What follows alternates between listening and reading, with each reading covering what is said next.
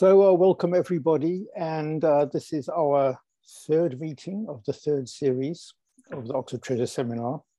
I'm really delighted to be able to introduce David Gray today. David Gray is the Bernard J. Henley Professor of Religious Studies at Santa Clara University in California, where he teaches a wide range of Asian religions.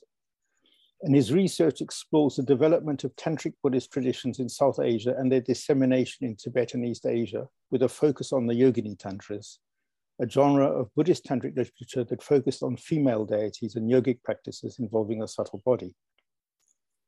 His publications include numerous journal articles and book chapters, an edited volume, as well as the Chakrasambhara Tantra, a study and annotated translation published with the American Institute of Buddhist Studies in 2007, the Chakrasambhara Tantra editions of the Sanskrit and Tibetan texts with the same publisher, 2012, Illuminations of the Hidden Meaning, chapters 1 to 24, Mandala Mantra and the Cult of the Yoginis, again with the same publisher in 2017, and Illumination of the Hidden Meaning, part 2, chapters 25 to 51, Yogic Vows, Conduct and Ritual Practice, with Wisdom Publications in 2019. So David, I'm really, really grateful you could come and speak to us today, and over to you. Thank you so much, Rob. And it's really a great pleasure to join you all. I've long had a great love and interest in the treasure, terma phenomenon. Probably none of you know this, but or maybe a couple people do, but I actually translated a treasure text, the Hlade Katang from the Katang Atenga collection back when I was an undergraduate. There's an interesting story there, just really, really quickly. I went on the Wisconsin year abroad in Nepal program in 1991 and 92 because I was a nerdy student who studied too hard over the summer learning Tibetan language in Madison, Wisconsin, and got A's in the class. They placed me with the one Tibetan family in Bodhanath who didn't speak any English at all. So I had 3 weeks of linguistic hell, learning, quickly, how to speak Tibetan, at least, sake tunge, eating and drinking language, which came pretty quick, in that crucible of, necessity. But it just so happened that, shortly before I arrived in Nepal, Dilgo Khyentse Rinpoche had passed away, and his funerary ceremonies, which basically took over a year, were beginning in Nepal. So pretty much every, Nyingma Lama in Jambudvipa and beyond were pouring into Bodhanath. So it was really an amazing time to be there. I went to go study first with one Lama who spoke English well, Chokyinima Rinpoche. Because he was already overflowing with English speakers, he sent me on to Trungpa Rinpoche, who didn't speak English at all. I guess he figured my Tibetan was good enough. I went to Trungpa Rinpoche explaining how I really wanted to translate a Namtar. I had read The Life of Milarepa, as an undergraduate at Wesleyan University, and I really wanted to translate something like that. So he suggested I work on the Hlade Katang, which I said, okay, went and got a copy, started working on it. I later wondered if this was all a cruel joke, because it turns out it's an incredibly difficult, obscure text written in a very archaic form of Tibetan. But I worked my way through it, and by the end of the year, I produced a translation. Never published it, because I still don't feel like I understand the text anywhere near the level of sufficiency to publish something like that, but I've at least had the experience of working through a terma text and, attempting to understand it. That particular terma was, discovered by Orgyen Lingpa. Supposedly, he discovered a single sheet of gold parchment which contained the text. What does that mean? Clearly, it's not the full text, obviously, right? Was it a single sheet with Dakini script, perhaps, which he later decoded? But anyway, I bring this up because, the Terma tradition the Nyingma tradition has such a rich kind of lore concerning textual discovery and the ways in which textual discovery can occur. And I'm sure we're all familiar with the two main types of terma, mind and earth, terma, the different types of discovery that entails. While this interested me a great deal when I was younger, I ended up, when I went to grad school at Columbia University, being sidetracked by Bob Thurman to work on Sarma materials, ended up working on Chakrasamvara Tantra. I don't have any regrets about that, but my initial love of the terma genre, kind of was put on the back burner, more or less permanently, although, I find myself drawn back to it again and again, both because of that rich lore about textual discovery, but another thing I love about the Tibetan tradition is the rich biographical and autobiographical literature, the Namtar genre. It's so amazing. What I wanted to talk about today were these kind of myths or lore concerning textual discovery in the Indian, tantric, literature. Unfortunately, it's much sparser. We don't have that kind of rich, kind of biographical or autobiographical lore, nor do we have kind of in-depth, kind of nitty-gritty descriptions of exactly how do you discover a text. In spite of this, there is some scraps of information here or there. And, I recently completed a book manuscript on the Tantras, looking at some of these myths and origin stories. And so what I'll bring to your attention today are just a very small number of kind of passages that I found to be of interest. Now, as for my thesis, looking at the Indian materials, you can see hints of both types of discovery, let's say, discovery of actual texts, like the sater, earth terma, versus, the mind terma, discovery happening through some sort of visionary revelatory process, dreams, waking visions and the like. But you see both kinds of phenomena, I think, in the Indic materials, as well as the Tibetan. But I would also suggest, at least based on my reading of these passages, that both types also entail what we might call visionary types of experiences. Even in the cases where someone discovers, quote unquote, an actual physical text, there's visionary stuff going on. And going a bit further, drawing on the work of the anthropologist Tanya Luhrmann, I would argue, and I'll get to this at the end, that Luhrmann argues in her works that the practice of visualization actually leads certain types of susceptible individuals to have visionary experiences. And where else do we find such a focus on visualization practices than in tantric Buddhist traditions, right? So much of the practice focuses on visualization. And if you visualize a lot, and some of us here may have done that in our own personal experience, I have, may find that they've had visionary experiences as well, perhaps triggered by these visualization practices. I myself had these sorts of experiences as well. Again, while an undergraduate studying intensively in Nepal, doing intensive meditation practice and visualization practice, I had a series of dreams as well as visions, including a dream in which Padmasambhava came and taught to me. Unfortunately, I woke up and couldn't remember a word of what he said. And Nyingma Lama I was studying with at the time told me that this was because I wasn't yet a suitable vessel for the teaching, right? My mind wasn't clear enough, pure enough, my concentration wasn't firm enough, hence I couldn't recall in the vivid details required to recover the visionary text. So I sometimes joke I'm a failed Terten, although of course I'm not really, but anyway. But for certain susceptible individuals, of which I apparently am one, if you visualize a lot, you may find yourself having visionary experiences. And my suggestion is that if you look at the mythology, certainly in the Indian tradition, and I think in the Tibetan tradition too, you'll see these visionaries who just have encounter deities and dreams, visions, recover texts and the like. Of course, we're doing intensive meditation practice. So there very well may be a connection there. So that's basically what I'm going to argue. But I called up a couple of interesting texts that I just wanted to bring to your attention. These are things that I've come across while working, on my book. This is the text I wanted to bring to your attention.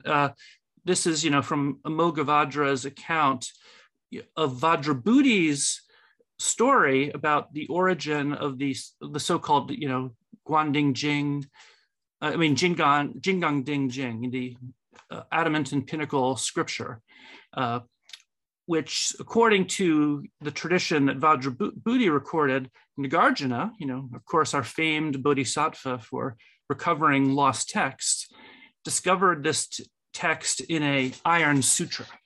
Now, I'm not going to read this text, but I just wanted to bring to your attention a few details that I thought really interesting. On the one hand, this was the so-called, or text, the massive version of the text, 100,000 stanzas long. Those of us who read these myths, will come across the number 100,000 again and again, because, of course, there actually was a Buddhist scripture that reached this length, 100,000 verse Prajna Paramita Sutra. But in tantric literature, we often read these reports of 100,000 verse scriptures.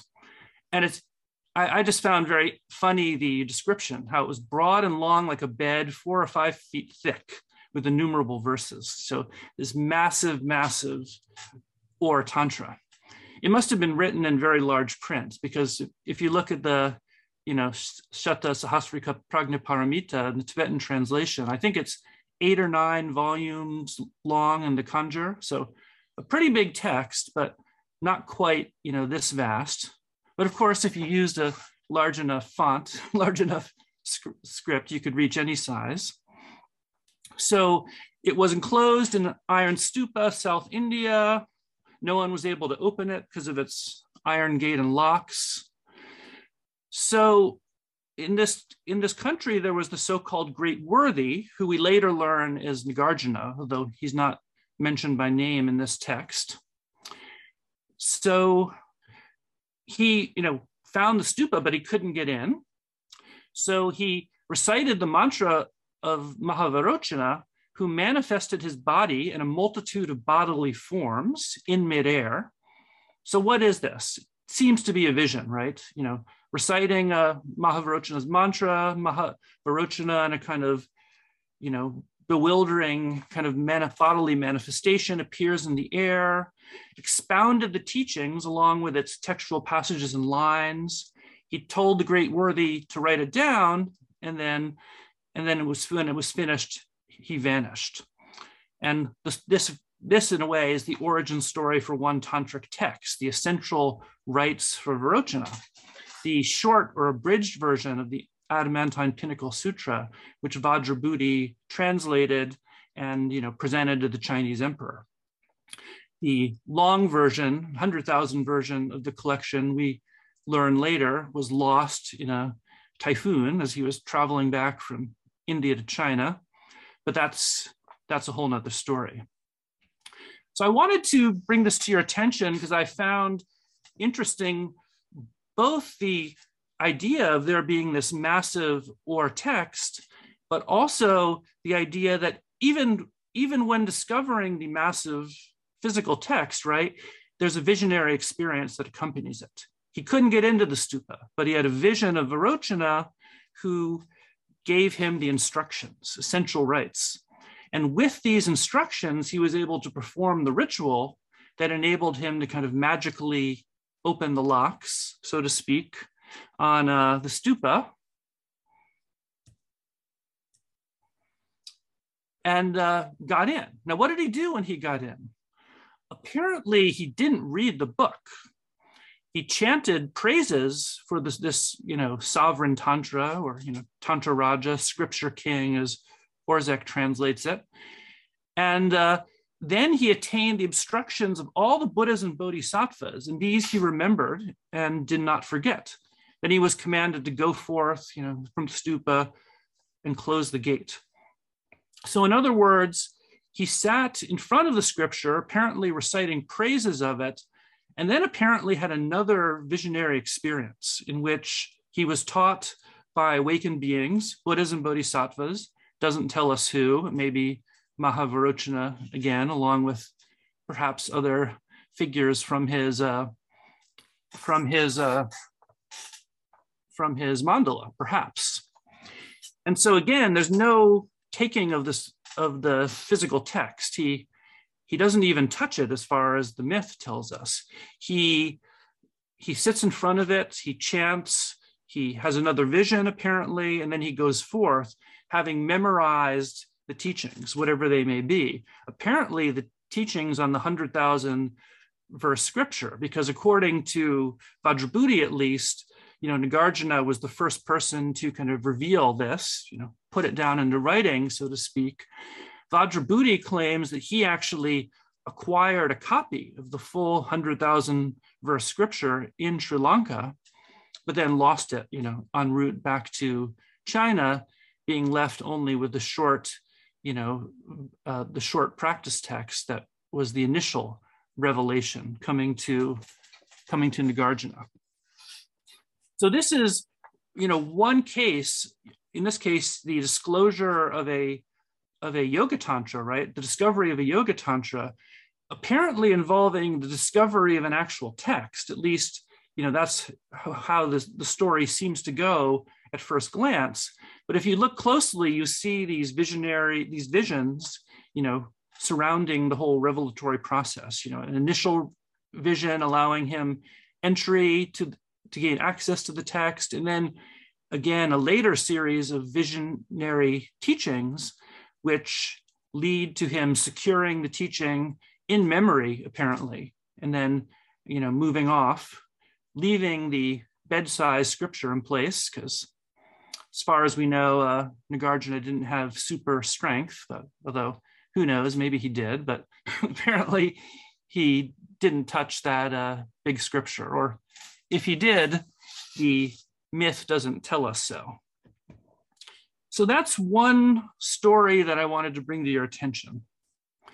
Now here's another one. This is from Gyanamitra's, commentary on the method of the perfection of wisdom and 150 stanzas. Very, very interesting text. As I'm sure many of you know, Ron Davidson translated a portion of this in his in his book on Indian esoteric Buddhism. It's one of probably the earliest kind of Indic text, or to discuss the whole, the collection of 18 Mahayoga Tantras, again, that Indo-Tibetan collection that's almost identical to the 18 text Adamantine Pinnacle collection that Amoghavajra wrote about, which Vajrabhuti partially, brought back to China with him. So these early, 8th century, collections of 18 tantras, Gyanamitra was writing, I think, late 8th century, so a bit later than Amoghavajra, but here again, a similar collection, including, the Sarvabhuta Samayoga, Dakinijala Samvara, Guhya Samaja Tantra, a few others, Sri Paramadya. Now, this text tells us that supposedly King Indrabhuti in Zahor, which, as Davidson points out, was likely, Odiyana, Swat Valley, Northwest India, not Bengal, as some people have hypothesized,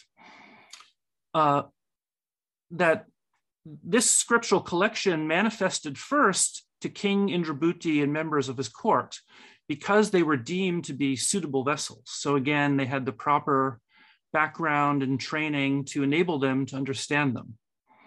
In theory, the texts appeared, the Gyanamitra doesn't tell us exactly how, they came to King Indrabhuti. He was unable to understand them, so he requested the help of Master Kukura, who asked that the text be sent to him. The king obliged, and here's a direct quote from the text. This is my translation. The scriptures arrived as he read them, but from beginning to end, they were unlike anything he had ever read, on account of which he collapsed without recourse. Exclaiming, I am without refuge, Sri Vajrasattva appeared and asked him what he desired. He said he wished that he could understand the scriptures just by reading them. Don't we all, right? Particularly when reading tantras. Thus it shall be granted. Thereupon the meaning of these unopened texts of the Sarvabhuta Samayoga and so forth became directly apparent in his mind. I love that detail that the text has unopened texts, right? So I guess he'd gotten these texts, started reading them, couldn't make heads or tails of them, had a vision of Vajrasattva, who granted his wish, the wish of all students, right? To be able to understand texts without even reading them, without even opening in the text, but he was able to do so. So again, this is another myth of a kind of textual discovery of texts appearing, right? We don't know exactly how, because Gyanamitra doesn't tell us, but texts appearing, people being unable to understand them, but then through, in this case, the grace of Vajrasattva, the yogi, Kukura, gains kind of direct and immediate knowledge, of the text within his mind. So again, this kind of strong visionary dimension to in a myth, which is ostensibly about the discovery of physical texts, right? Physical texts being discovered or appearing and being revealed to the world. So this is yet another example of this sort of discovery. Now, there's one other passage I wanted to bring to your attention of this sort of text. And this is from what I suspect might be the earliest account of a kind of tantric or Vajrayana kind of origin story in print. And that's from Yi Jing's, records of eminent monks of the Great Tang who sought the Dharma in the Western regions. And in this book, he recounts the stories of various Chinese monks who had traveled to India prior to Yi Jing's journey to India. He journeyed there and arrived in 671. I think he spent about 15 years in India, if I remember correctly. Now, he tells the story of one Chinese monk named Daolin, who while in India encountered a text called the Vidyadhara Pitaka, which I kind of loosely translate as wizardry collection, taking Vidyadhara as wizards, right? These immortal kind of magical beings of tantric myth and lore, right? What are they most akin to in English language? Perhaps the wizards, right? Of English folklore, Here I have in mind, Tolkien's Gandalf, right? Immortal, capable of great feats, so on and so forth. Maybe it's a bad idea. I'm open to criticism. But this is an interesting account of a text. Vidyadhara Pitaka, I should point out, was actually, Matsunaga tells us, was actually the name of a fourth basket, the Tripitaka, 3 baskets of Buddhist canon. Well, apparently the Dharma Gutta tradition proposed a 4th canon, the Vidyadhara Pitaka, the basket or collection of spells, as the kind of place where the magical lore, the Raksha lore, the Dharanis, mantra collections that were growing within some, Mahayana traditions, or say around 5th, 6th, 7th centuries, as a place for them in the canon. And so this is the origin story of a text that has that name, but the name is a kind of generic name that could also be for, we might say, the Kanjur, or the Gyorbum or Nyingma Gyubum, the kind of Tantra section of the canon, so to speak. So again, this wizardry collection, or Vidyadhara Pitaka, what is it? Yi Jing tells us that in Sanskrit, it consists of 100,000 stanzas. Here we go, 100,000 appearing again. And where did it come from? The text doesn't say, but it says after the death of the great sage, Nagarjuna mastered them. So the implication here, I think, is that maybe Shakyamuni taught them, and then but then who did he pass it on to? Who kind of received this lore? Well, of course, it was Nagarjuna. And he happened to have a disciple named Nanda who was steeped in this text. So Nagarjuna, passed on the lore to his disciple named Nanda. He spent 12 years practicing the spells whereupon he experienced supernormal effects. So in other words, he achieved the siddhis, right? Whenever it was mealtime, food descended from space. We read accounts like this in the stories of many, great adepts in both the Indian, Tibetan, and Chinese, lore. Also, once while reciting spells, he prayed for a wish-fulfilling vase, which he attained after a little while. Within a jar, he found the scripture, which delighted him. But since he failed to bind the vase with a spell, it disappeared. Okay, another failed Terten here, right? You gain access to some magically appearing text, but if you don't follow the right procedure, right, you might lose it. So he lost it. Then perhaps fearing that all this great lore he got from Nagarjuna might be scattered and lost, he gathered them together, formed a single compilation of 12,000 stanzas, so a more reasonably length scripture. And that supposedly is what Dowling studied when he was in India. So again, an origin myth for a tantric collection, in this case, the Vidyadhara Pitaka, which I don't think survived. I don't think this was ever translated into Chinese or Tibetan. Maybe I'm wrong. Tibetans sometimes use that same phrase of, Vidyadhara Pitaka to refer generically to the kind of collection of tantras, at least some early Tibetan authors did. But I've never encountered a reference to this text. I've encountered some references to it. Buddha Guya, another 8th century author, Buddha Guya refers to it. He actually lists it as one of the Kriya Tantras, but to my knowledge, it wasn't translated, although maybe I'm missing something. So anyway, we have these stories of, people discovering texts, sometimes successfully or sometimes, failing to successfully kind of capture them. But the visionary element, I think, is prominent in many of these accounts. But of course, so far we're only really talking about, earth terma sort of discoveries, discoveries of actual physical texts. What about discoveries that entail, other kinds of revelation?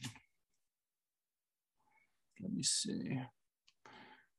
One more I wanted to bring to your attention was Kanha's discovery of the Samputa Tilaka Tantra.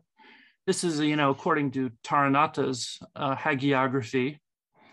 Here, I'm not going to translate anything, but just briefly go over it. This is a case of, undertaking a physical journey to Prayitapuri, somewhere on the Tibetan plateau. In this case, Jalandharipa, sent Kanha off to recover the Samputa Tilaka from the Dakini Badri, told her she lived in Prayitapuri. He eventually found a derelict shack on a cliff overlooking a gray desert. He didn't recognize her at first, but eventually he did, and discovered he was at the right place. She kind of magically transformed her shack into a mansion and granted him the text and the teachings. So this is kind of another, saterma sort of discovery, but in one involving a journey, like a pilgrimage to a sacred site. Prayitapuri is, one of the 24 sacred sites in the, Chakrasamvara, mandala at least, Chakrasamvara pilgrimage route. But recovering a text from a Dakini. And of course, we all know the Dakinis play a big role in the revelation of tantras. Huge role in the Nyingma tradition, as I'm sure everyone here knows. But they also play a role in the Indian tradition as well. Their celestial paradise, Kecharipada, is sometimes portrayed as a repository of esoteric lore. So again, we have accounts, again, in this case, Vilasavadra, again, reported by Taranatha, tells us that Vilasavadra traveled to Odiyana, where the Dakinis gave him temporary access to a treasury of tantras, permitting him to withdraw as many texts as he could memorize in 7 days. He was able to memorize during this time, Krishna Yamari Tantra and several other texts. So again, this idea of a kind of special treasury of tantras overseen by the Dakinis, they'll give you access to it, but you can't actually take any physical text, right? You have to memorize. Just like Nagarjuna had to memorize, apparently the 100,000 verse, Adamantine Pinnacle collection, Vilasavadra was given 7 days to memorize as many texts as he could from the Dakini's treasury. So, the final kind of account I wanted to bring to your attention is the story of Atisha's pride, which again features this idea of the Dakini's treasury. So this is in his Namtargepa extensive biography. The biography lists at one point an astounding list of all of the tantras that Atisha knew.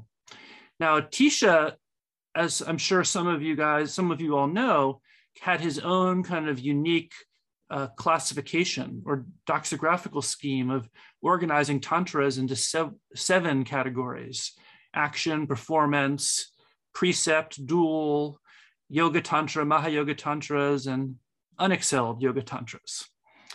And the biography gives us a long list of all the tantras he knew in all of these classes, Here's what it says he knew about the unexcelled yoga tantras. He knew an uncountable number, but if you actually count them, that's 12,000 tantras of 500,000 stanzas and so forth. The Sri Kasama, the great 100,000 stanza Chakrasamvara, Chatuspita, Mahamaya, Sarvabhuta Samayoga, Buddhakapala, Hevadra, and so forth, right? So huge number of texts, 12,000 of them, and not the simple abridged versions like Laghu Samvara that we of the Kali Yuga need, but the massive, or text versions of these texts. So he knew these tantras, but one night he had a dream. Well, he had a dream, but before he had a dream, he once offered to Bhagishvara Kirti a handful of gold to receive tantras from him, and he received 10,455 tantras in one session. So 145 tantras. I find that number so interesting because we get the 100,000 again, but added to it is a number that's very close to the number of tantras that are actually in Tibetan Kanjur collection. So the paltry number of tantras that ordinary people know, 455, plus 100,000 on top of that. So again, an astounding number. Then a pride rose in his mind. He thought, no one is more learned in the Mahayana or in mantra than I. Thereupon one night, many Dakinis presented many volumes of tantras, asking him if he knew them. Of course, he didn't know any of them. There were a few little measly volumes off to the side. He asked what they were, and they said, these are the ones you know.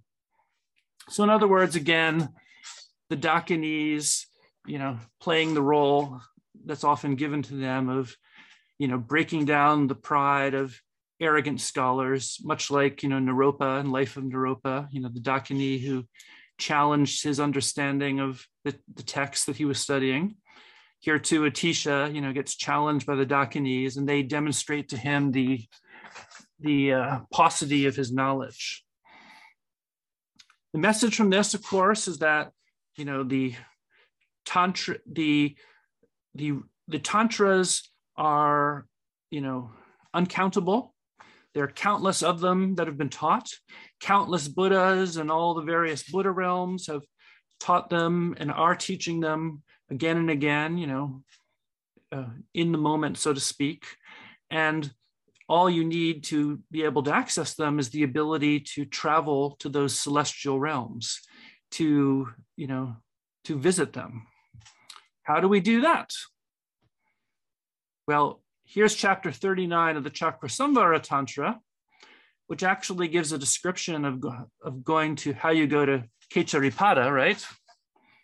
And this is the chapter that introduces the eightfold mantra, which is the laughter mantra, ha ha, he he, I forget, but a series of ha, syllables, which emulates laughter. So the yogi of great power should lay down the eightfold mantra. He should have no doubt vision is imparted to him through that. The unbearable Dakinis terrify with many kinds of awesome sounds. If that hero is frightened, he trembles and runs away. But if that hero is not frightened, then held by the left hand, he would be led by them to their abode, together with the Dakinis. Through devotion and desire for Sri Haruka, one's conducted to the aerial state. Always delighting them, one will go to the land of bliss, Sukhavati. For the adept who has a mantra body, nowhere is there old age and death. So how do we get to Kecharipada? This is a very short little text, right? But it's very suggestive in many ways. Lesson number one, I suppose, is right, when the Dakinis come, don't freak out. Don't be scared and run away. If you do, they'll devour you. So, you don't want to do that. Instead, you have to, know the lore, right? Know how to deal with the Dakinis. If you were, steeped in kind of yogini tantra lore, you would know the secret signs, the code, so to speak, that you would need to communicate with them. The gestures, the symbolic language, so on and so forth, to get on their good side. And then through devotion and desire to Sri Haruka, you can be conducted to the aerial state. Now, I wonder what devotion and desire for Sri Haruka might mean. And my suggestion is it probably means here, Devata yoga or Buddha yoga, creation stage practice, meditation on Sri Haruka, visualizing yourself as Sri Haruka. Doing that sort of visualization practice. What else do you need? A mantra body, right? So you need to have developed that kind of training, contemplative training through creation stage, perfection stage practice to, dissolve yourself into emptiness, re-arise in the form of the deity, do the body mandala practice, laying down the mantras in the inner body mandala, right? So that you generate the body mandala. Only then can you ascend through visionary journeys to places like Kecharipada, meet the Dakinis, meet the Buddha, and directly receive the teachings. One of the commentators on this passage, Virabhadra, he interprets all of this in terms of perfection stage practice. So being conducted to the aerial state, and for him is a reference to the perfection stage process of unifying your psychic energy within your central channel and having the energy ascend the channel up to the point of Sukhavati, which is the Jalandhara, point within the cerebral cavity. So in other words, the so-called journey to the place of the Dakinis is a kind of visualized, imagined journey taking place within one's mind. But if you do it properly, it may very well result in, ascending to celestial realms and possibly receiving revelatory teachings. I think at least that's what is promised. Now, unfortunately, we don't have that much detail in these Indian tantric traditions, or at least if the details are there, I haven't found them. We don't have the kind of rich kind of lore, autobiographical lore. We get stuff like, in the Blue Annals, the lineage lists, like say Chakrasamvara was taught by, Vajrapani to Saraha, or by Vajravarahi to Luipa, but how exactly did they teach this? How did these Mahasiddhas gain access to the scriptures? And we don't know. I wish we had that kind of information, but my guess is that it's likely much more of a visionary practice, doing your meditation and gaining a vision of, say, Vajravarahi or Vajrapani in a dream or in a kind of meditative state. Again, I mentioned Tanya Luhrmann, in her first book, Persuasions of the Witch's Craft, which was on ritual magic in contemporary England. She talks about her own experience. She was studying with kind of contemporary kind of neo-pagan practitioners in England, learning the witch's craft. And what this entailed, she describes, was basically the practice of intensive visualization. She learned series of kind of contemplations involving visualization that were taught to her by her teachers. And she was doing these practices pretty intensively as part of her kind of anthropological field work. And she started having visions. One night she was sitting in her apartment in London, she describes, and she had a vision of a group of druids, flying through the air, outside her window. And she writes about this both in that book as well as in her 2006 book, When Gods Talk Back. And one of the things she mentions is how visualization practice in particular can lead susceptible people to spontaneous visionary experiences. And by susceptible individuals, she means people who score high on the hypnotic susceptibility scale, which is a kind of test worked out by I guess psychologists. Basically, it's a test to see how vivid your imagination is. And the more vivid it is, the more suggestible or susceptible you are, the more likely you are apparently to have spontaneous visions if you engage in these sorts of practices.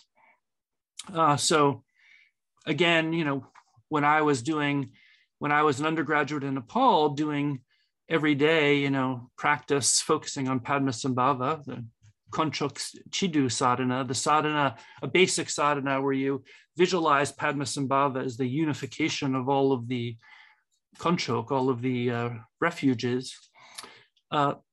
Doing that, intensively, I started having dreams, Padmasambhava, for example, vivid dreams in which he would come to me.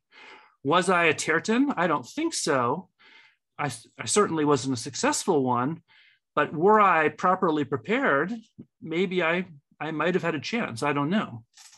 So in other words, I can't prove this, but my suspicion is that, doing the sorts of intensive contemplative practices that tantric traditions call for will lead some people, maybe not necessarily everyone, but some people to have powerful visionary experiences that may just lead to experiences of revelation, but not necessarily. Another book to take into account here is Gananath Obisikara's book, 2012 book, The Awakened Ones, A Phenomenology of Visionary Experience. And one of the points he makes in this book, looking comparatively at visionary kind of figures, including the Buddha, is that the easy step is having the visions. The hard part that comes later is communicating your visions in a form that are meaningful to others, right? And certainly that was my experience, much, much harder to do that, right? So my suspicion is, and I can't prove this, but my suspicion is if you look very carefully at this lore about revelation of texts and Buddhist traditions, you'll find, I think, again and again, that visionary experiences play a key role in these revelatory, moments. And I guess that's it for now. Yes, thank you. That was very, very interesting. I remember a kind of seminar series that Tanya Luhrmann did in Oxford just before the lockdown, I guess. And she was a fascinating character. Her work is very interesting. I corresponded with her a bit afterwards. I'm very glad you brought her up, And I'm very grateful as well for your mixture of anthropological and textual scholarship, which is really what we need in this subject. You know, neither one on its own can really address our problems. So if anyone's got any questions,